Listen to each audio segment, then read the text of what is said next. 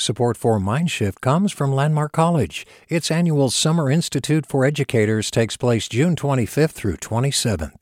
Registration is now open at landmark.edu/LCSI. Hey, it's Glenn Washington from Snap Judgment. And if you love what you're hearing, and I know you love what you're hearing, please consider becoming a KQED member. Get special access to cool events, behind-the-scenes footage, and so much more. Plus, you'll sleep better at night knowing you did your part for the community you depend upon. It's in you. Please be in it. Visit donate.kqed.org/podcasts to sign up now. That's podcast with an S. Thanks. From KQED. Welcome to Mindshift, the podcast about the future of learning and how we raise our kids. I'm Ki Sung. Today we're talking about language learning. I am the eldest child of two immigrants from Hong Kong who met in Texas. Cantonese is my first language. Every day in school, a therapist pulls me out of class. She walks from classroom to classroom, collecting all the ESL students. We follow her down the hall to a windowless room where we learn English, copying her sounds and mouth shapes. Melissa Hung is a Bay Area journalist. She's reading excerpts from her piece, Towards Chinatown, where she explores language, identity, and loss. One time, we gather around a table to play Candyland. There are 5 of us, but in Candyland there are only 4 plastic gingerbread men. Blue, red, green, yellow. Lam, Hung, Look, Wong. I am not quick enough. I do not get a gingerbread man. Instead, the therapist hands me a bottle of whiteout. I don't yet know what irony is. I'm embarrassed about being the whiteout bottle. Even among the kids who are different, I feel singled out. The point of the program is to make us English proficient. There is never any discussion about bilingualism, how to learn and hold 2 languages equally at once. Language shapes the way we learn, how we communicate and move through the world. It shapes our identity. Today I have enough Cantonese to get by. I can hand over the right amount of cash in a grocery or give the time to a stranger. I understand most of what's said to me, but I can't follow a news broadcast, can't talk about politics or art. What has been lost because Cantonese stopped making pathways in my brain as I was still growing? I fear that some fundamental part of me has been displaced, that my inability to speak fluently renders me incomplete.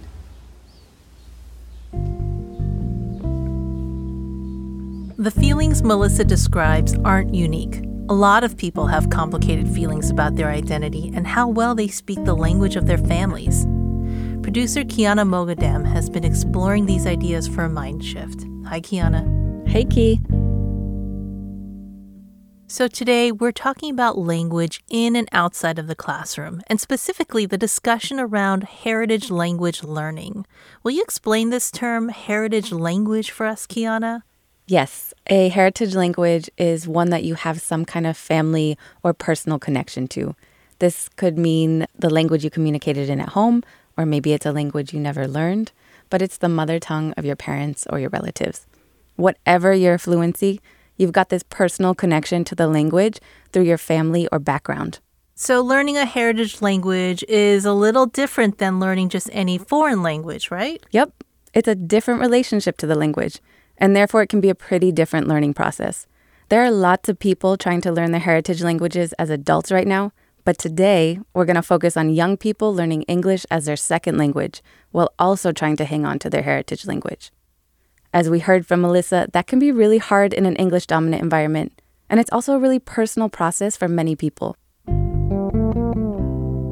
We're going to hear from people about their experiences learning, teaching, and advocating for heritage language learning. All that coming up right after this break.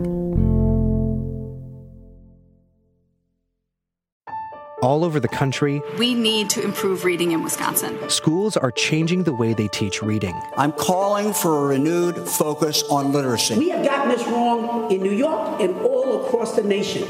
And it's happening because of a podcast. I think your podcast has changed my life. And I'm going to share this podcast with everyone I meet. Sold a Story investigates how teaching kids to read went wrong. New episodes of Sold a Story are available now. Hey there, this is Brittany Luce from NPR's It's Been a Minute. KQED's podcasts like The Bay Curious, Mindshift, Right Nowish, and more all tell the stories of the Bay and beyond with reliable, human-centered journalism. They aim to inspire, make you think, entertain, and expand your understanding of the place you call home. Here's how you can support podcasting at KQED. Showing your support is easy, and you can join Brittany in supporting KQED Podcast too at donate.kqed.org/podcast. That's donate.kqed.org/podcast. Bilingual programs and immersion schools are all the rage now, but it hasn't always been that way. In the 1980s and 90s here in California, there were plenty of people arguing that bilingual education was a threat to English. Learning English quickly is key to assimilating in the U.S. Bilingual education doesn't work now. It's never worked in the past. Voters even passed a statewide proposition that slashed bilingual programs in the state. If Proposition 227 passes, the state's bilingual education programs will end. Bilingual education in California will be banned. English only the rule. And instead shift over to a system which ensures that children are taught English as quickly as possible once they begin public school. A lot has changed since then. First, there's research to show that being bilingual makes you smarter. Speaking more than one language actually improves cognition and social skills. It can even help fight off dementia or Alzheimer's as you get older. And we know from these studies that being fluent in one language also makes it a lot easier to learn another. You know what else has changed? How people value the ability to speak more than one language. But access to bilingual education is often a question of politics, who's in power, and the dominant social values. That part continues to be in flux. My parents both speak about 5 other languages in addition to their mother tongue, Malayalam. This is Supriya Lopez Pillai. She lives in Oakland, California. Coming to the United States, like many of their generation, my father said we weren't planning to stay. We were going to go back. Supriya's family is from Kerala in southern India. Her parents came to the States in the 1960s, and she was born and raised in Chicago. She's a writer and a social justice organizer. And so what he really believed in, and what my mother believed in as well, was that English was going to be the language of the future, that their children needed to ground in that language to have a rightful place in this country. And they made that choice to speak to us in our mother tongue, Malayalam, but asked for us to speak back to them in English. Supriya says her family raised her with a lot of pride around her heritage, but she still remembers feeling out of place. The teacher was going around and having us read sentences, and I had an accent, and I didn't realize that I had this accent. And I'll never forget it. I read, "The chicken is in the oven." And she started laughing, and the kids started laughing, and I kept repeating it, and I didn't know that that's not how it was pronounced. She felt like an outsider at school. And I remember then feeling like, some shame around language and like pronunciations. Studies show when students feel they belong in a school community or a classroom, it makes for more engaged learning. Feeling seen, safe, and valued are catalysts for participation and academic risk-taking. For Supriya, growing up speaking a stilted version of Malayalam made it difficult to communicate with family back in India. Even as a teenager, I used to say, I have such regret that we decided to do it that way because we don't have mastery of our tongue. Supriya's story is a common one. Parents often make English the priority out of a sense of survival, and that's not unfounded. Forcing people to speak English has been a way colonizers all over the world showed dominance and created hierarchies. Think of mid-19th century America, when the government and Christian missionaries established American Indian boarding schools. They forced students to give up all aspects of their culture and identity, dress, religious practices, even their names. They were forced to speak English and punished for speaking their own languages. I more and more think about assimilation as an act of violence. This is not a choice that simply individuals choose into for just their children. This is a choice of protection for their future generations in this country, to blend in so that they are not harmed, blend in so that they have a chance for not just thriving, but actually surviving in this country. And that is something I think they bring over from a colonial legacy. Even as bilingualism has become more accepted, there have been moments of resistance. It's often political. For example, in reaction to World War I, American schools banned all German language instruction, which had been popular until then. Or more recently, in the 1990s, California banned teaching anything but English in schools, a reaction to more Spanish-speaking immigrants moving to the state. Language is more than just the words. It is like the cut of the tongue, the fissure from our past, the violence of our culture, really. And it's part of a more dominant structure, a more normative structure that embraces English as the dominant language. We can't forget that brutal history when we talk about how we approach teaching English as a second language now. There's an inherent tension between asking people to assimilate into American culture through English and hold on to their mother tongue. So it's kind of an act for me of self-determination, an act of reclaiming to learn language again and to preserve that.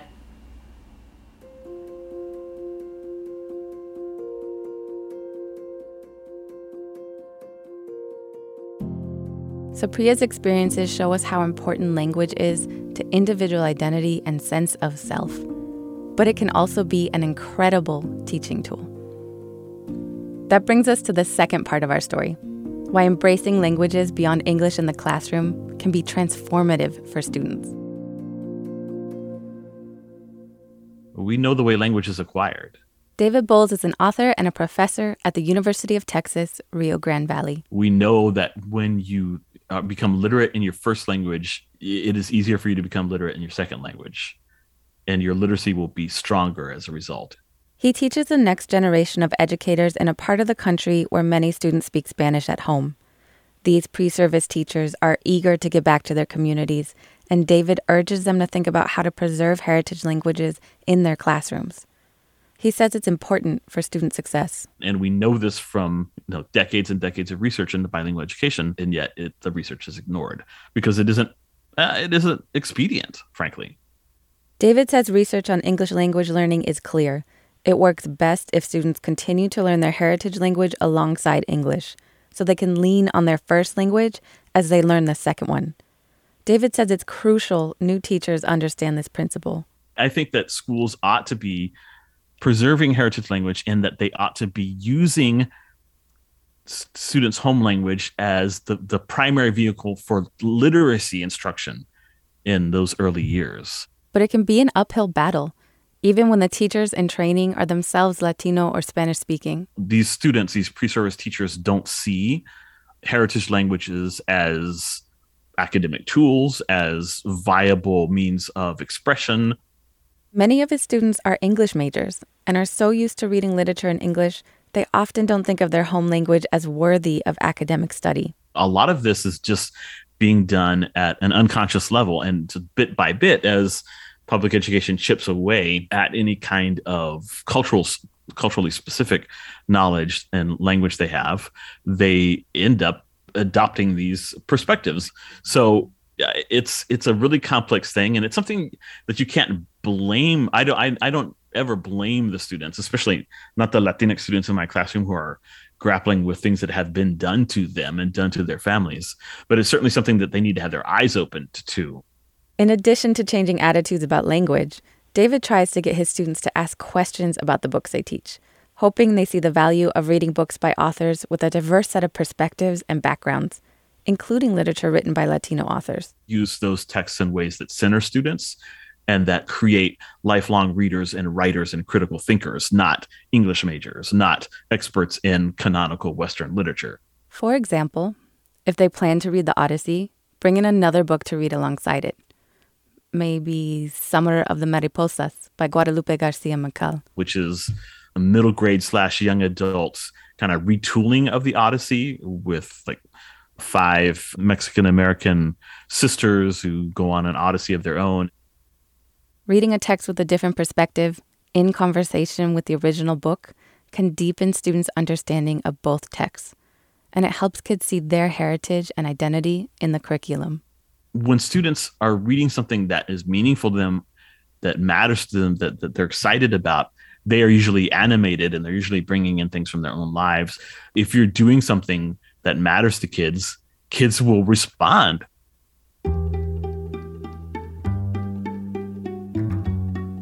If you're a teacher looking for a place to get started, David recommends checking out a website called Disrupt Text, where educators and librarians have put together teaching guides and resources.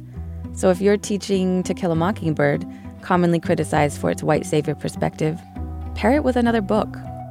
All American Boys, for example, by Jason Reynolds and Brendan Kelly, or The Hate U Give by Angie Thomas, which, when you hold it in conversation with To Kill a Mockingbird, brings out all kinds of really interesting things about the white gaze and will help people to interrogate assumptions that are being made by people in To Kill a Mockingbird. It's really about including the contributions of more people in the curriculum so that our classrooms, with a very diverse set of kids, have examples of powerful thinkers from all over the world. It's one of the biggest barriers, that notion that there is quality, and quality is Western thought and Western literature, and that all the rest of it is interesting and kind of cool for a little spice and flair, but it's not the real important stuff. That's the stuff that started with the Greeks and that's been carried forward through European democracy into the present. That entire line of thinking is fallacious and has to be abandoned. David has found that in Southern Texas, his emphasis on valuing heritage languages and culture as a way to foster a sense of belonging and as a way to improve English learning doesn't resonate with everyone. Principals who are like, well, I learned English in a sink or swim kind of way, and it worked just fine for me. And I would always tell them, what people like you don't realize is that if you look back over your shoulders, you'll see all the drowning people behind you who were not able to swim, and they did sink. David doesn't want anyone to get left behind, and right now they are. The 2017 American Community Survey shows more than 8% of Latino youth in the U.S. drop out of school, as compared to an overall dropout rate of about 5.5%. And it's in part due to a lack of language resources for students and their families. So David makes sure his pre-service teachers leave his program with 2 crucial ideas.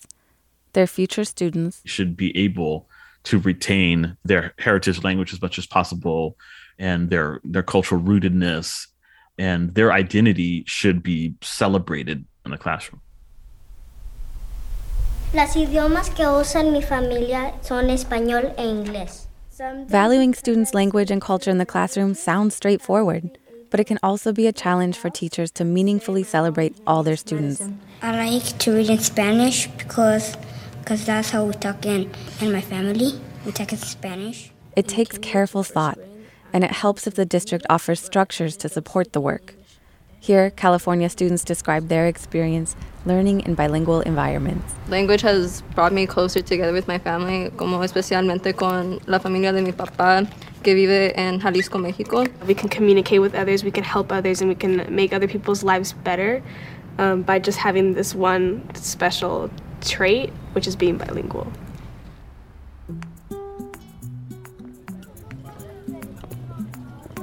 Walk down the street in San Francisco and you could hear many languages being spoken.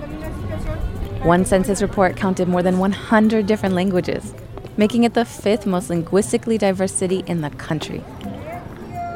The city's public schools reflect some of that diversity with a variety of language pathways, a sequence of language classes starting in elementary school and going through high school. San Francisco prides itself on world language pathways. Laura Kiswani is a Palestinian-American educator and author. There's over a dozen languages that they offered at the time, and Arabic and Vietnamese were 2 languages that were not being offered, despite the growing population of Arab and Vietnamese students in the city of San Francisco.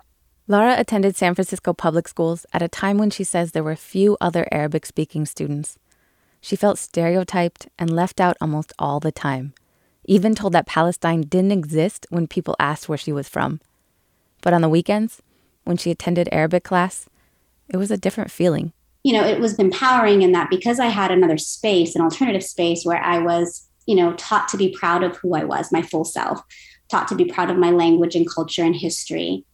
That class profoundly influenced her thinking about the value of language to create belonging and community, and not just as classes on the weekend or as an alternative space, but within U.S. public schools. Now Lara is the director of the Arab Resource and Organizing Center, known simply as AROC. My name is Noor Bouhassoun, and I immigrated here from Syria in 2012. Noor is a youth coordinator at AROC. The Arabic language campaign was really a push by Arab parents, Arab students, and the community at large in Iraq to have Arabic be implemented in public schools. And it came out of a need for parents to feel included in the public school system and that they can be part of decision-making processes. The group reached out to students involved with the Vietnamese Youth Development Center to push for 2 new language programs. Parents and teachers and community and allies showed up. We packed the Board of Education room. It was a really empowering moment. And in 2014, the school board passed a resolution to create Arabic and Vietnamese language pathways. We demonstrated our power as an Arab community in the city of San Francisco and also enabled our families to work alongside other communities like the Vietnamese community to see their shared struggles and experiences. Lara remembers the victory proudly. It was a really beautiful sort of moment of both solidarity, but also community power. So she was caught off guard when the very next day, the pushback began. Islamophobic and other right-wing organizations attempted to stop it being moved forward with the Board of Education and actually attempted to go against this very democratic process. And then there was an attempt to rescind the resolution altogether. The majority of resistance came from the Jewish Community Relations Council, who took issues with some of AROC's other activism work around Islamophobia and advocating for Palestinian rights. We were targeted pretty brutally, and this continued on through the Trump administration. So at a time when we were already facing increased Islamophobic attacks in this country, we saw that there was a sort of intersection of that and the ongoing assault on our work in the city of San Francisco. There was no comparable pushback against other language programs in San Francisco. Petitions circulated. It was ugly. I didn't expect, and a lot of us at the Arab Youth didn't think that something as simple as having Arabic language at school would be controversial. I remember that moment of being attacked and facing these backlashes made me actually more political and helped with my political development. It took years, but eventually the district went ahead with the new Arabic and Vietnamese language programs. Arabic is now taught at 3 San Francisco schools in elementary, middle, and high school.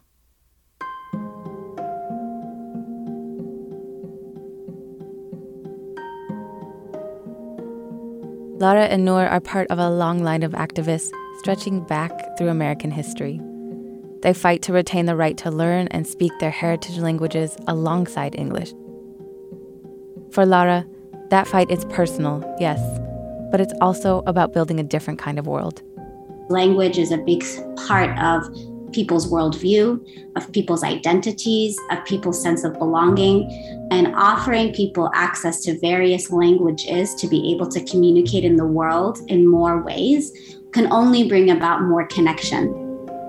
As the backlash to the Arabic language program in San Francisco shows, there's activism on both sides of this issue. Policies towards language learning swing between extremes, English only to dozens of language pathways, and they shift as our culture changes and evolves.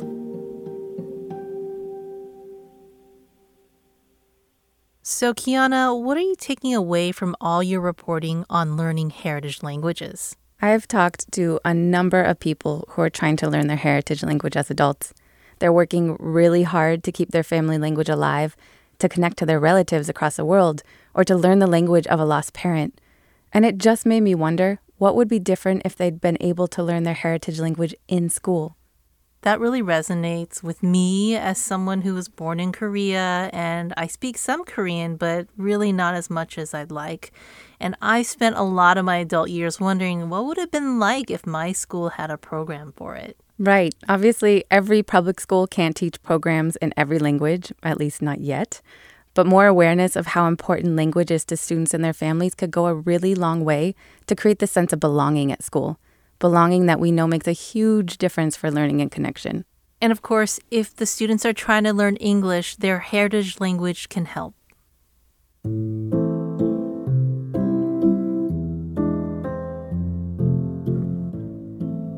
Thanks so much for bringing us the stories and wisdom of all of these folks, Kiana. It was my pleasure. I learned a lot along the way, and it wouldn't have been possible without all the people you heard in this episode. That's Melissa Hung, Supriya Lopez Pillai, David Bowles, Lara Kiswani, and Norba Hassoun. Extra thank you to Fox Nakai, Nathan Gong, Renee Kutsi, Dakota Kim, Professor Jung Kim, and to Sita Bamik for spreading the word. This episode of Mindshift was produced by me, Kiana Mokadem. And me, Ki Sung. Katrina Schwartz is our editor, Seth Samuel is our sound designer, Jen Chien is our head of podcasts, and Holly Kernan is KQED's chief content officer. If you love Mindshift and enjoyed this episode, please share it with a friend. We really appreciate it. And if you want to share your thoughts on this episode, you can find us on Twitter at MindshiftKQED, where you can tell us about your experience with heritage languages.